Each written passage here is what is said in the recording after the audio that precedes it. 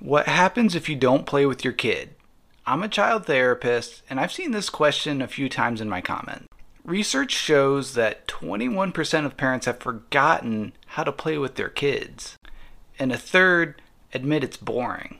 So what's at risk if parents don't play with their kids? Nothing. Now, nothing really doesn't sound that bad, but if you remember child development, a kid's brain is exploding with new neural connections every day. They learn through novel experiences. Kids are like sponges soaking up the world around them.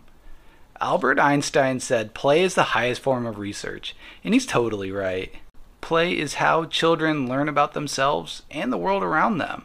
It's where kids can use their imagination to perform life-saving surgery on their favorite stuffed animal, or become the first person to land on Mars.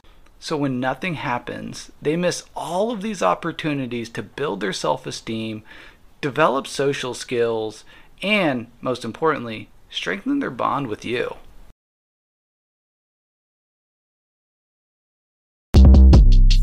Shortcast Club